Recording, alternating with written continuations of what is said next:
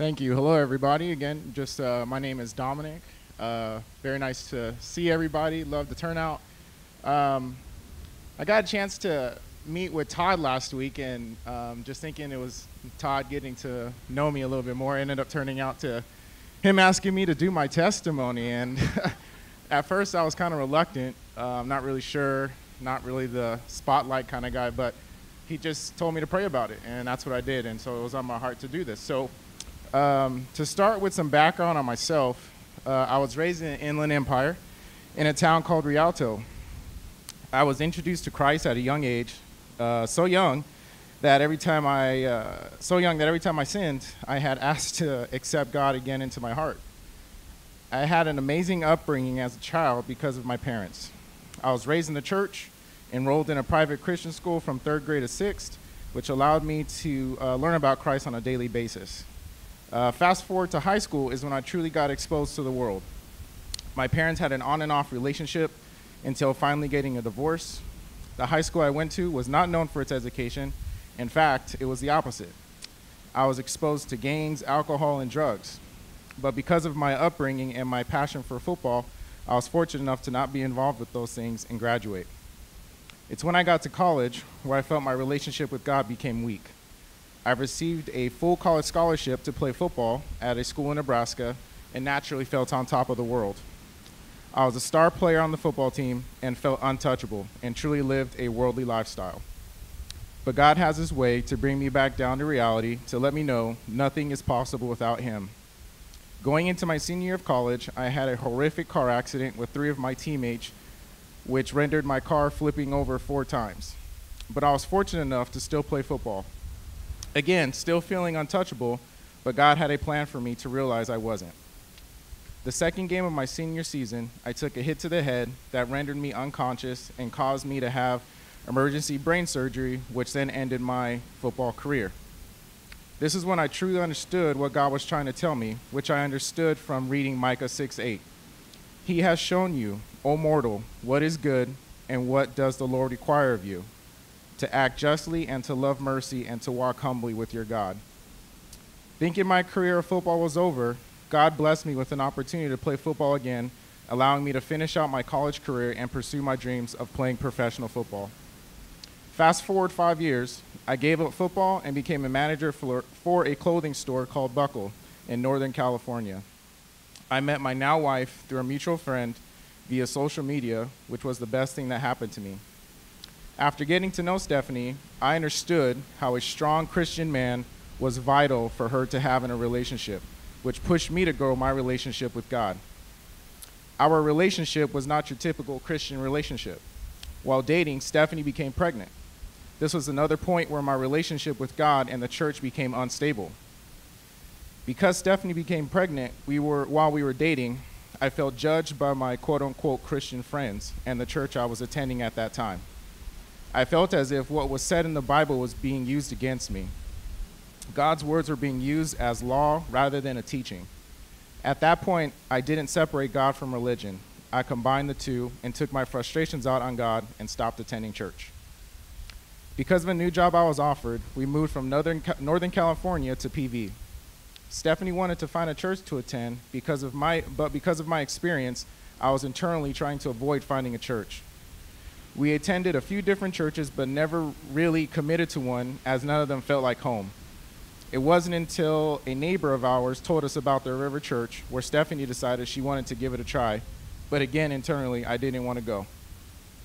We ended up attending a service at the Malaga Cove Library, where we were greeted immediately by Denise. She really tried to get to know us, but I had reserves thinking if her intentions were truly genuine. Next, we met James. I remember he had an awesome mullet going on and an even better mustache. After that, I told myself I can give this church a try. We continued to attend the River. I knew I liked the people, but still didn't really feel like home. It wasn't until James did a sermon about how churches have hurt people so bad that it pushed so many away. I couldn't believe the raw, genuine emotion James had, and he actually apologized on behalf of all the churches and asked for forgiveness. I remember James saying he was glad the sermon wasn't being taped because of the potential reaction it could get, but all I could think was, this is what so many need to hear. At that moment, I knew I was in the right place. Someone who had no idea of my past experience with the church was asking for forgiveness and genuinely meant it. This challenged me to do my part and make peace with God. I committed to myself to strengthen my relationship with Christ. Thankfully, soon after, Stephanie and I were invited to join a grounding group. I was excited because I knew this would be a great opportunity for Stephanie and I to truly work together to have God as the focal point in our marriage and in our family with raising our 2 young boys. Our grounding group is a true blessing. We have met amazing people and have been able to truly dive into the Word. We have in-depth conversations about the sermon, but often get off topic to discuss our daily struggles and how God's Word can help us through these struggles. Since our time in PV, so many things have happened.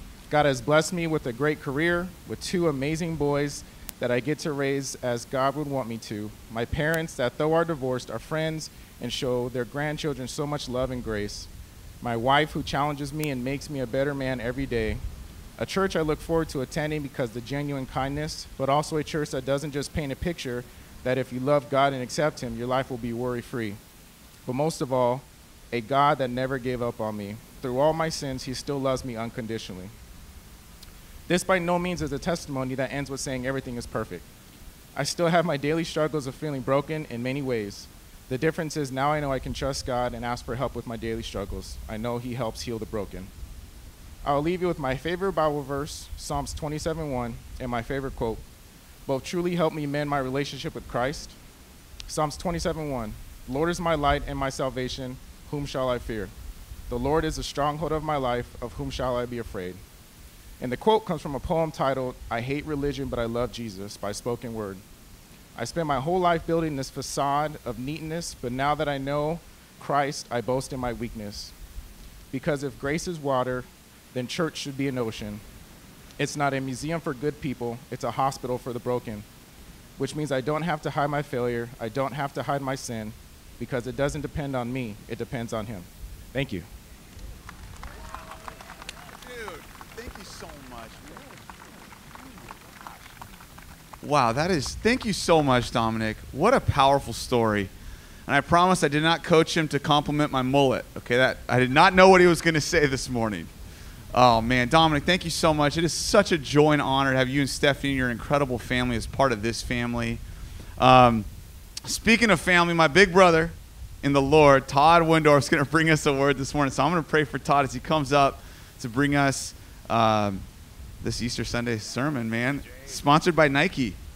Lord, that's a joke. That would be great, though. That's a joke, though. Lord, thank you so much, God, for family. Thank you for this family, Lord, a surrogate family called the River Church, Lord. And thank you for the churches all across the South Bay and all across Los Angeles and the world proclaiming your name and your resurrection. God, we are hungry this morning for reality, for truth, for a story that is not just bigger than us, but is true. And we love you. Be with Todd now in Jesus' name. Amen. Amen. Thank you, James. Thank you. Dominic, amazing. Thank you so much. I didn't pay you enough because I got no mention. But my wife made it in the story, and so did James. And so that's why you know it was truly a real story. And I didn't pay Dominic to say all that. But it truly is a remarkable story of what God can do. Let's talk resurrection for a minute. Happy Resurrection Sunday. Here we are. We wait all year for it. This is an exciting, exciting day. We get to read the passage. The disciples, all of those around Jesus, come to the tomb and discover for the first time that Jesus is not there. He has been resurrected, and it changes everything. We have to focus on that for a minute. Many of us are here because we truly want Easter to be something just a little bit more than just a holiday. A lot of people all over our community, the state, the country, and the world celebrate Easter. Many just focus on the fact that it's just a holiday. I was at the LA Coliseum yesterday to watch a professional rugby game. My co-teammate from Cal Berkeley, we played rugby together. His son went on to play at Cal, and now he's a professional rugby player. And he was in town from Houston. And so we went over, my brother and I drove down to sit with Rich and his wife and watch his son play rugby. And what I noticed on the field is there's an Easter bunny running up and down the field throwing eggs. And I'm thinking, it's got to be Easter, because there's an Easter bunny on the field at a rugby game. And I was thinking to myself, I wonder what it would be like if there was a guy dressed up like Jesus running up and down the field, throwing little wooden crosses and empty tombs out into the audience to remind them, no, it's not an Easter bunny story. It's a Jesus rose from the dead story. And that's why we celebrate Easter. And that's what Peter discovered. If you notice in our text this morning, as you heard it read, it was a beautiful reading. Thank you, Matthew and Erica. And I look around and see so many wonderful families, and the McFarland family's growing. And I look over and see the Jackson, Shoemaker, Gordon family, and the Murphys are here. Wonderful to see you guys, and the Knowles. And there's so many great families and large families. And Bill's back from sabbatical. Great. Awesome. We're glad you're back, Bill, and it's welcome to everybody that's here. And you're here because you want to celebrate Easter with us, because you truly believe something else happened. And that's what we're going to look at this morning. I want to focus just a bit on what Peter actually did. And if you notice in the text, which is so fascinating, is that Mary and all the disciples, they go to be with Jesus. But they're going to prepare his body for his burial. And they're stunned, they're shocked. They can't believe this is happening. The disciples, they believe it's nonsense. He didn't really rise from the dead. They don't believe it, and yet it was Peter. What did Peter do in the text? He's the guy you want to focus on. He ran to the tomb. It says that he stooped down. It's very specific in the original language. He stoops down, peers in to observe for himself what is going on. And all he sees is the linen. Jesus' body is gone. And at that moment, Jesus believes, and everything changes. And it says that he leaves marveling. That it really doesn't do justice to what emotionally is happening in Peter's life. He becomes a true believer because he sees an empty tomb and realizes Jesus, who was just crucified, is now alive, and that changes everything. New life begins now. And it's true for you and I if we're willing to take a moment and stoop in and look and observe. And I want to do it through the eyes of Paul. By the way, Dominic, I'm telling you, that story would have been totally different without the power of the resurrected Jesus Christ in this. Wouldn't you agree? All throughout his story, the difficulties, the hardships, the struggles, the accident, the disappointment of not being able to go into professional football, all the things that happened in his life. Yet God was in his life. The power of the resurrection changes our story. And in the midst of struggles and difficulties and disappointments, rewrites that story. And that's what we just heard this morning. I want to show you another passage. And hopefully you have this. I handed out these verses. This is 1 Corinthians chapter 15. I just want to point out what Paul says about the resurrection. So Peter looks in and believes. Well, Paul does too. And in this particular passage, this is Paul's testimony of how he came to Christ. What the resurrection means to him. So listen in as Paul describes his encounter with the risen Christ.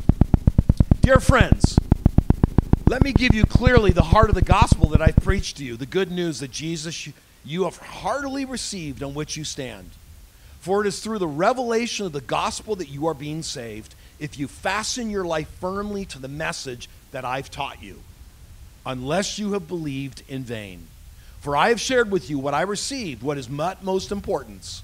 The Messiah died for our sins, fulfilling the prophecies of Scripture. He was buried in a tomb. He was raised from the dead 3 days later, as foretold in the Scriptures. Then he appeared to Peter, the rock, and to the 12 apostles. And he also appeared to more than 500 of his followers at the same time, most of whom are still alive as I write this, though a few have passed away. Then he appeared to Jacob and to all the apostles, and last of all, he appeared of me. Yes, I am the most insignificant of all the apostles, unworthy to be called an apostle because I hunted down believers and persecuted God's church. But God's amazing grace has made me who I am today. And his grace for me was not fruitless. In fact, I worked harder than all the rest, yet not in my own strength, but God's, for empowering grace poured out upon me. So that is what we all have taught you. And whether it was through me or someone else, you now believe in the gospel. What's behind Paul's story? I'll tell you what's behind Paul's story. Paul lived a changed life because he peered into an empty tomb and saw that Jesus was resurrected. Jesus appeared to him and his life was changed. And what I discover in this passage is 3 things. And I just want to, for just a few moments, talk about this changed life that Paul experienced because of the resurrection. And what Paul says in his own testimony is 3 things. It's a fresh start, it's believable, and it's for everyone. And that's what Paul says about the resurrection. It's a fresh start. First of all, it's a fresh start. You know, if you look in psychology today and you ask the question, what would psychology today say about everybody wants a fresh start. It would say 3 things. You need a new identity, you need a confidence boost, and you need a clean slate. You need 3 things in your life in order to have a fresh start. So buckle in, dig deep within yourself, find that new identity, and hang on. That's what psychology today would say, and you can have a fresh start in life. And yet what we discover in this text this morning is the Bible says something totally different about a fresh start. What Paul says is this fresh start is the fact that we are being saved because of the resurrection. Salvation comes because of the resurrection. Or you live a life of vanity, a futile existence. You believed in vain. So he compares and contrasts this idea that a fresh start is either salvation or a life of futility.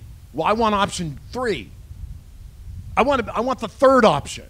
Well, there isn't any third option. Paul gets very philosophical with us for a minute and says, either you go through a fresh start experience, which is salvation, or you live a life of futility. A couple of us were playing golf a couple weeks ago, and we were about ready to tee off, and somebody drove in right before we started and said, hey, I'm your 4th. And we said, great, come on, join us. Young guy.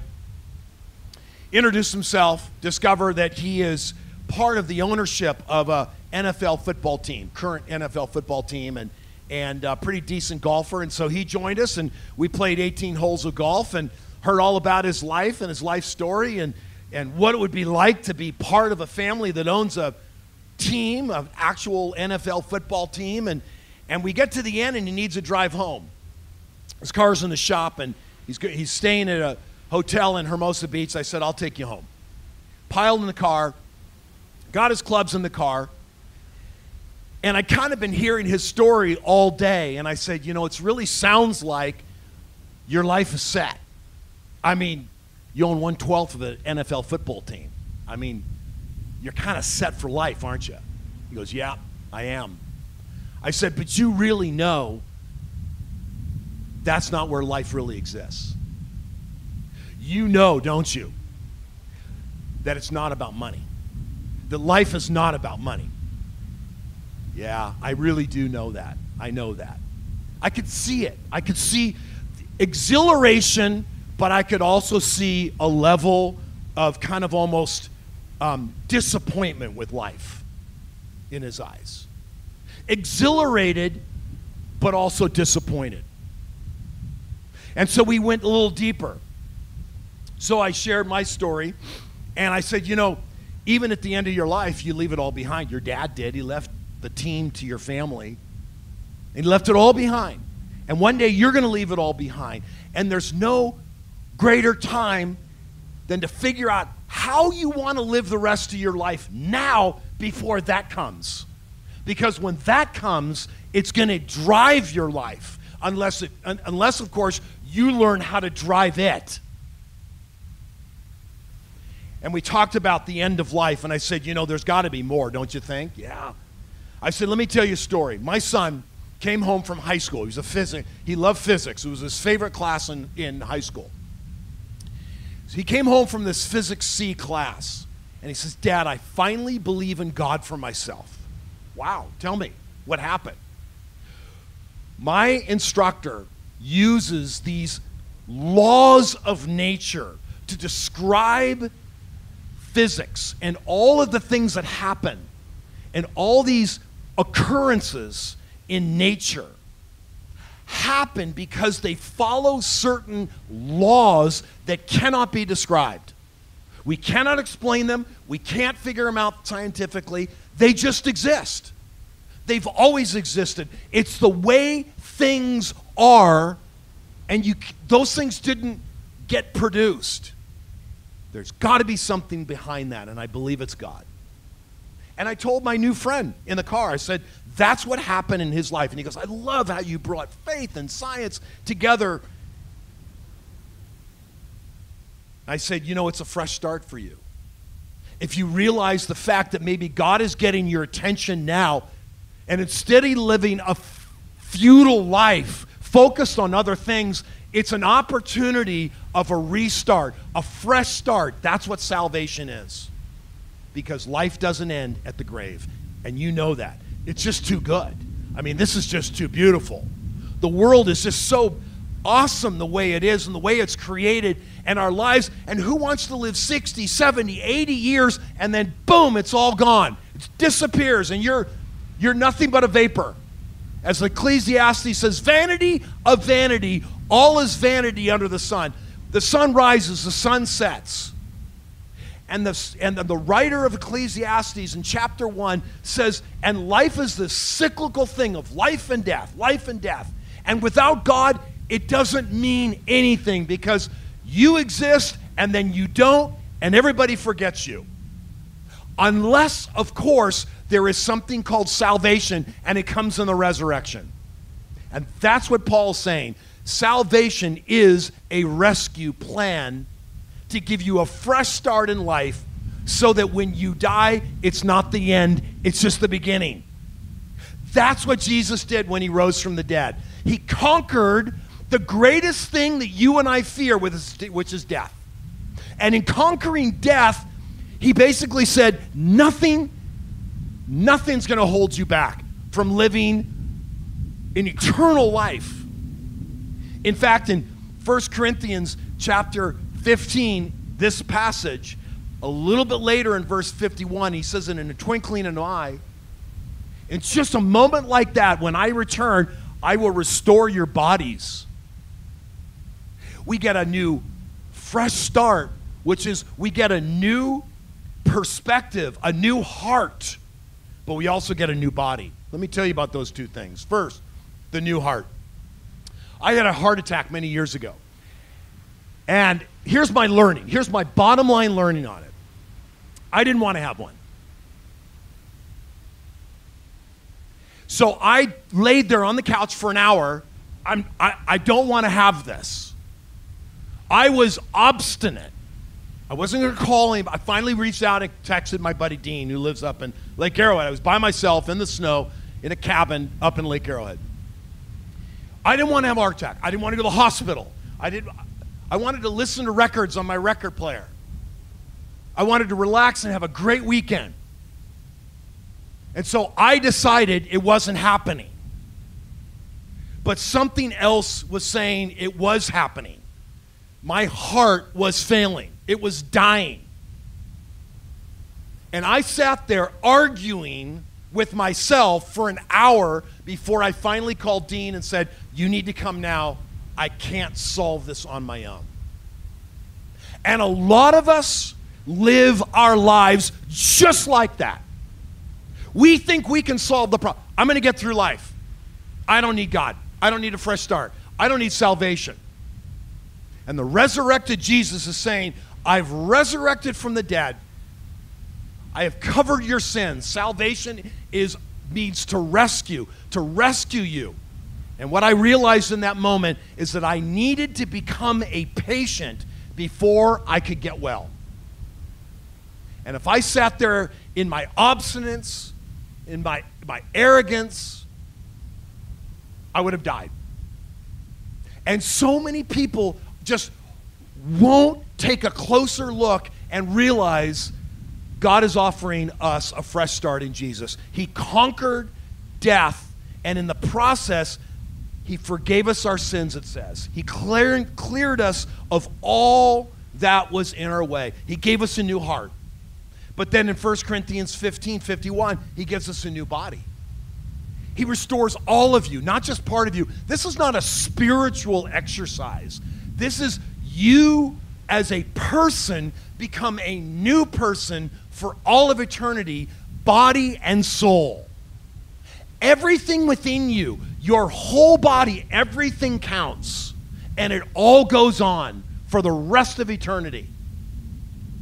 And sometimes we miss that. We make it a spiritual matter, and we become very Platonic in our thinking, and we think somehow that we're going to separate from our bodies and we're going to live somewhere else in this spiritual realm. When Jesus is standing there in his physical body, he has been raised from the dead to say, this is what is going to happen to you, and in the new world, the new creation, you are going to exist for eternity in your body with a new soul.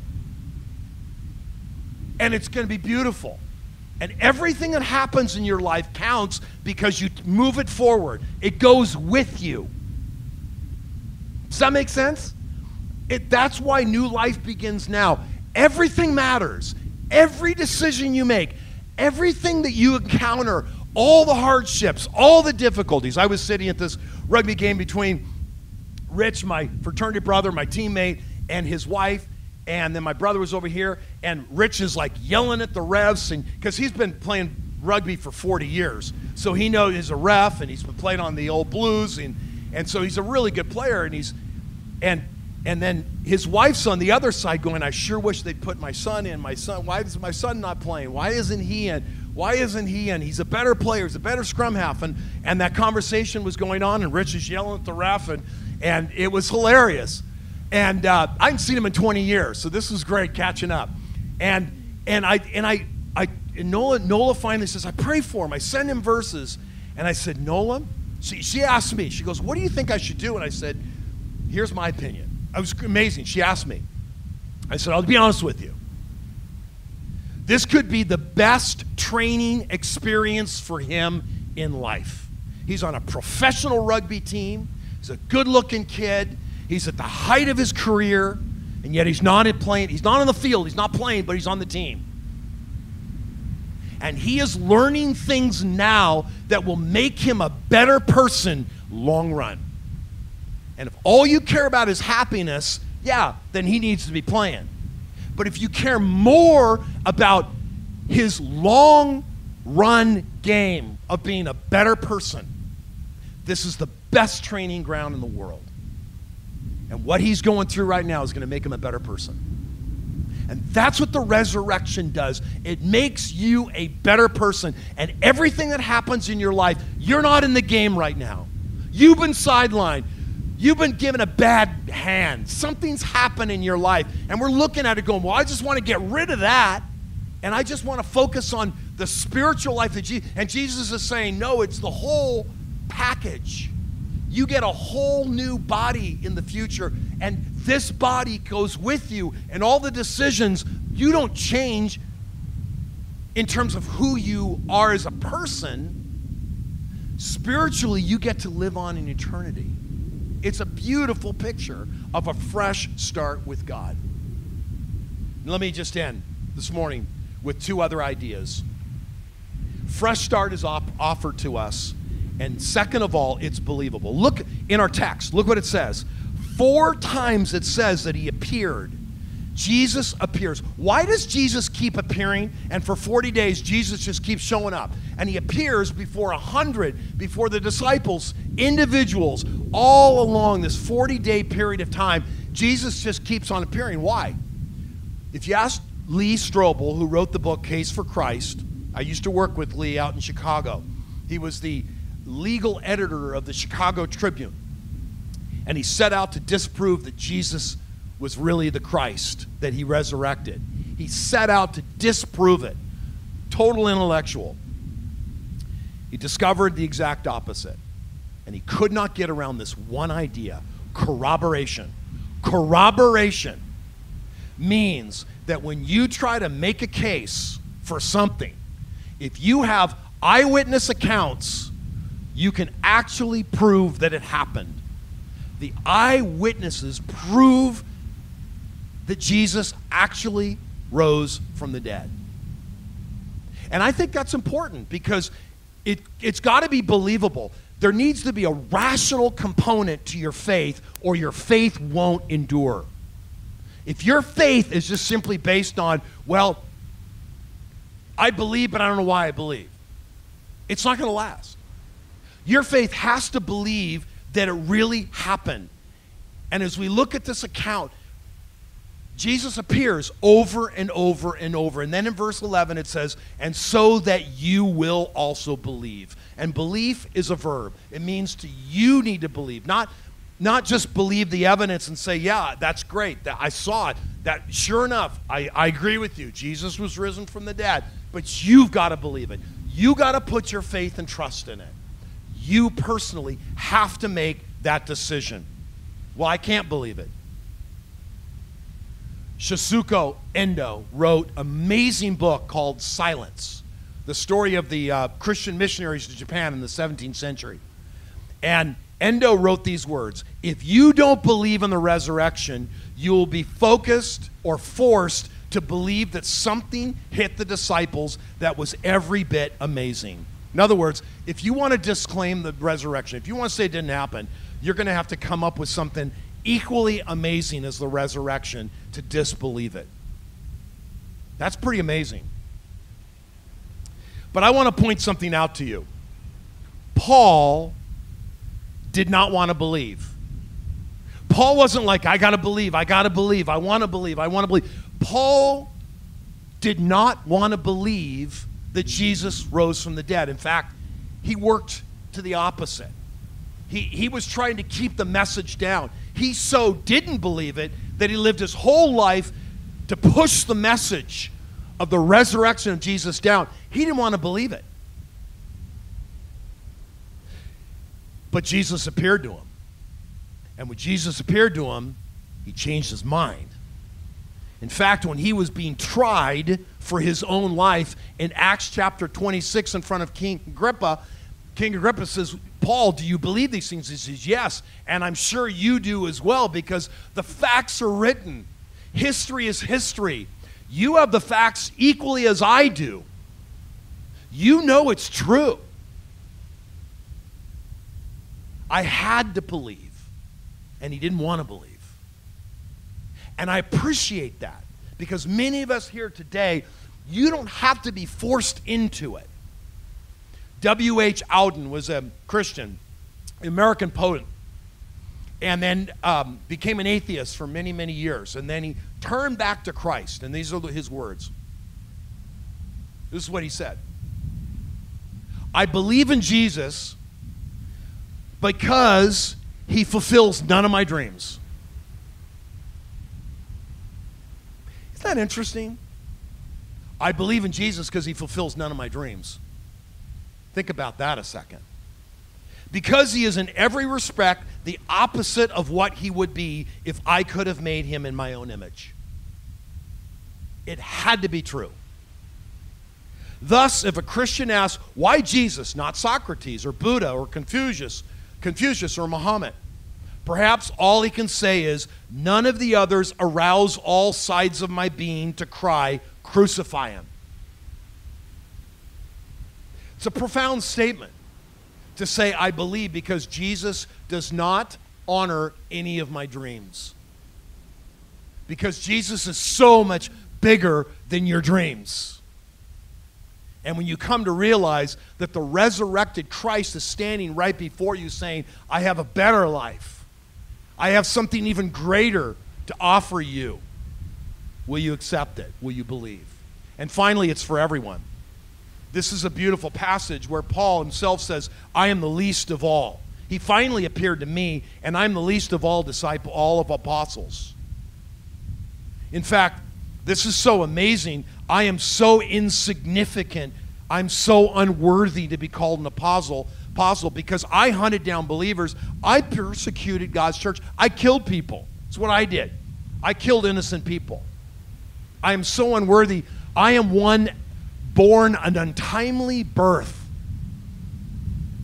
The way Paul describes himself is he shouldn't have even been born and he shouldn't have survived.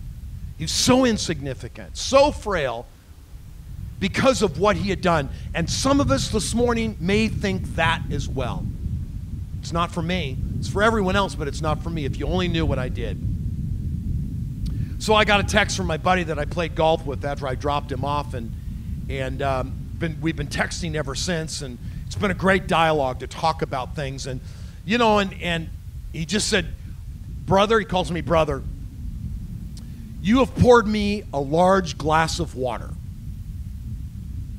People have been throwing dirt on me my whole life.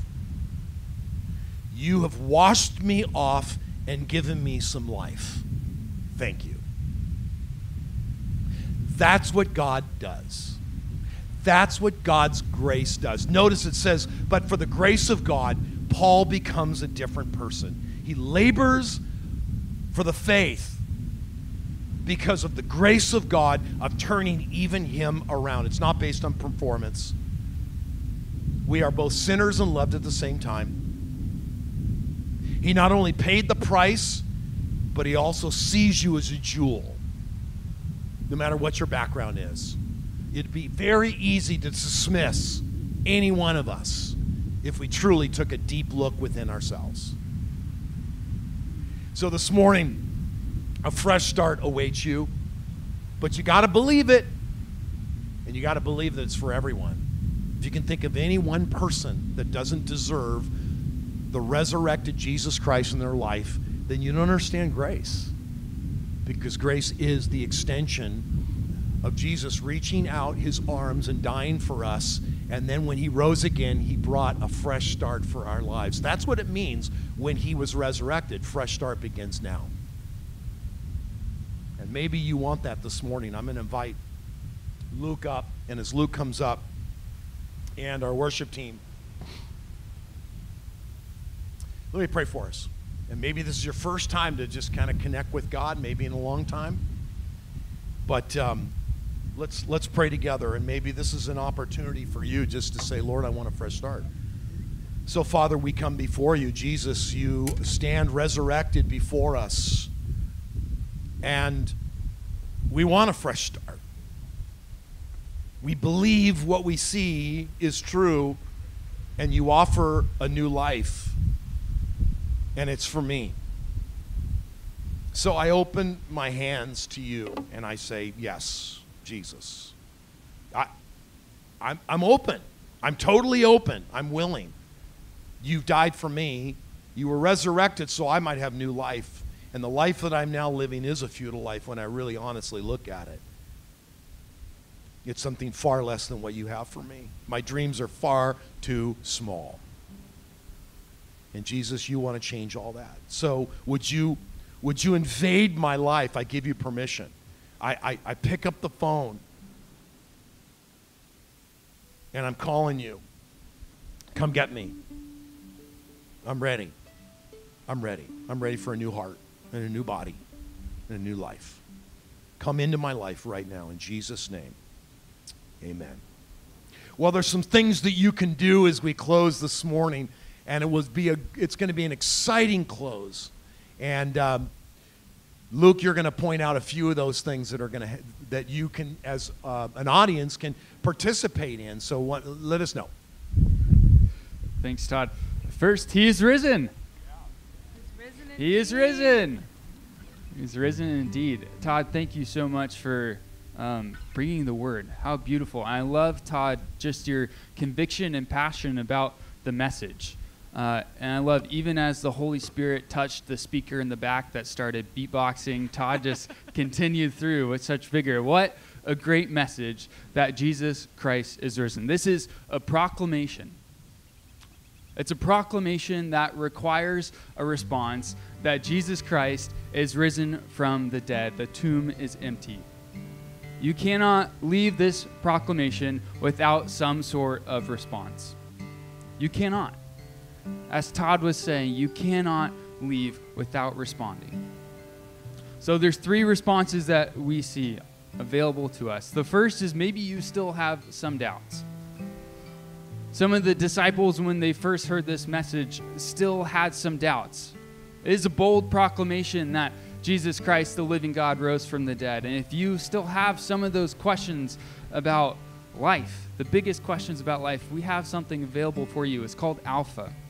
And it's starting on the 25th at Hennessy's.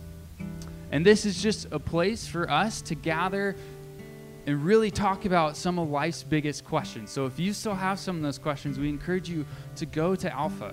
Go to Hennessy's. Check it out. Ask these questions.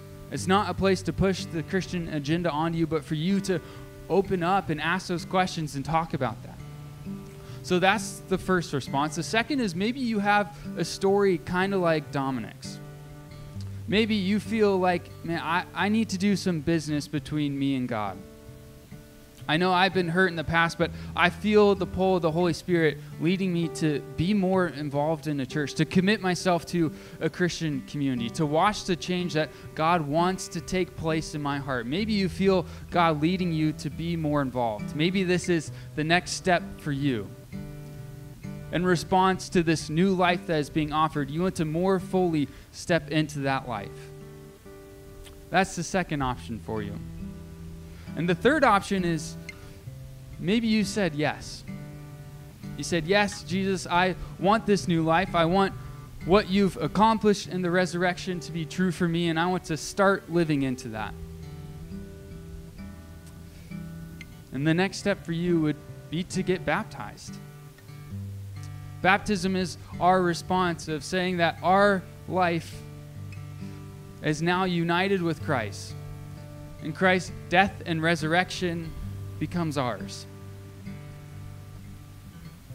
You be baptized, and you get to enjoy the new life in Christ and be part of the body of Jesus. So if you are interested in being baptized today, I'm going to be over here by the cross with Bill, and you can come talk to us as worship is going on, and we're going to have a conversation with you.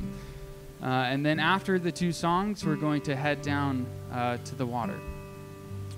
So if you said yes and you want to make this lifelong commitment to Jesus, we invite you to come and be baptized. Come find Bill and I over by the cross.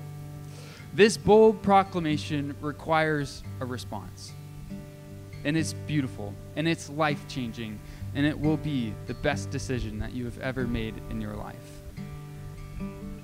So now all of us are going to stand, and we're going to respond in worship as Rachel and the team lead us.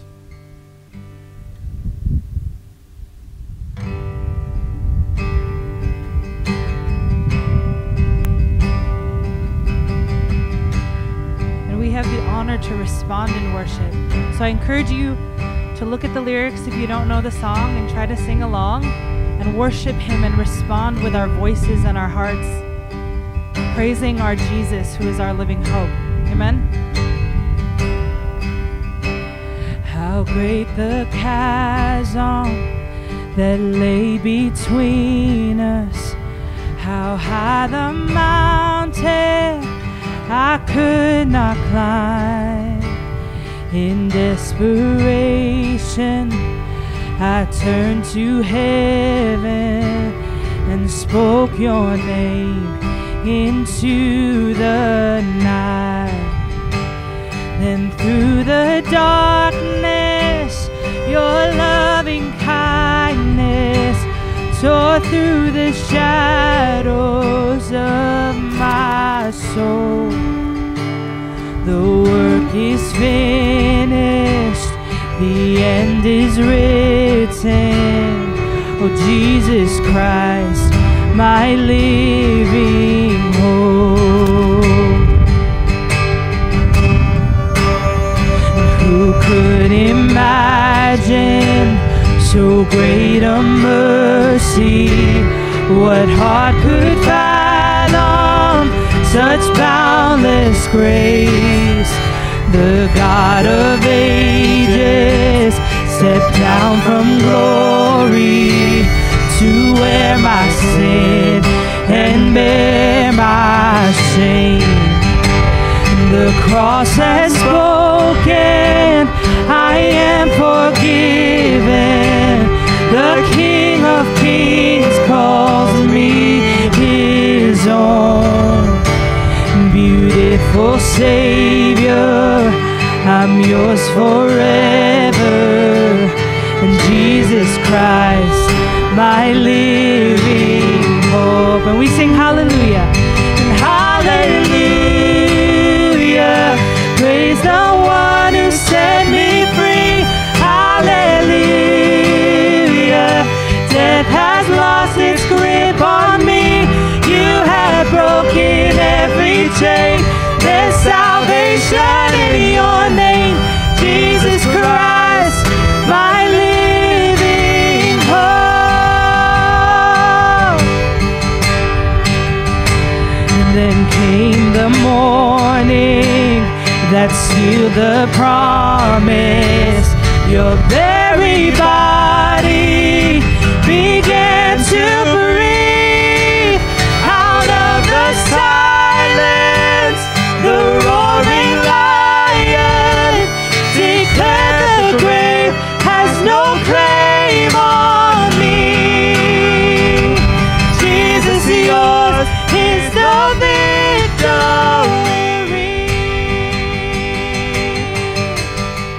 Hallelujah, and hallelujah,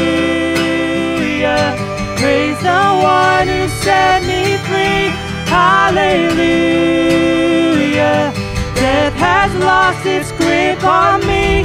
You have broken every chain. There's salvation in your name, Jesus Christ, my living hope. Sing hallelujah and hallelujah, praise the one who set me free. Hallelujah, death has lost its grip on me. You have broken every chain. There's salvation in your name, Jesus Christ, my living hope. Jesus Christ, Jesus Christ, my living hope. Oh God, you are my living hope. Here's our living hope, amen? Let's sing this one chorus. Of Christ be magnified in me. We ask our God as we start this new life with him to be magnified in us, amen? And oh, Christ be magnified, let his praise arise. Christ be magnified in me, and oh, Christ be magnified in the altar of my life. Christ be magnified in me. One more time, Christ. And oh, Christ be magnified, let his praise arise. Christ be magnified in me, and oh, magnify from the altar of my life. Christ be magnified in me. Can we give our God a hand of praise? Saying, thank you, Lord. Thank you for this morning. So we get to leave this place thankful that our God has given his life for him. And we invite you to come back next weekend and do life with us. It's not church. We don't just do church on Sundays. We live life together in his name. So we invite you back. Here's Luke. So we invite you all to join us as we're going to go down to the water and have a couple of baptisms. Just make sure that there's a clear line of sight for the lifeguards, so just kind of stagger yourselves like this. But we invite you to come celebrate and join us as people have decided to put their life in Christ. So come down to the water and join us.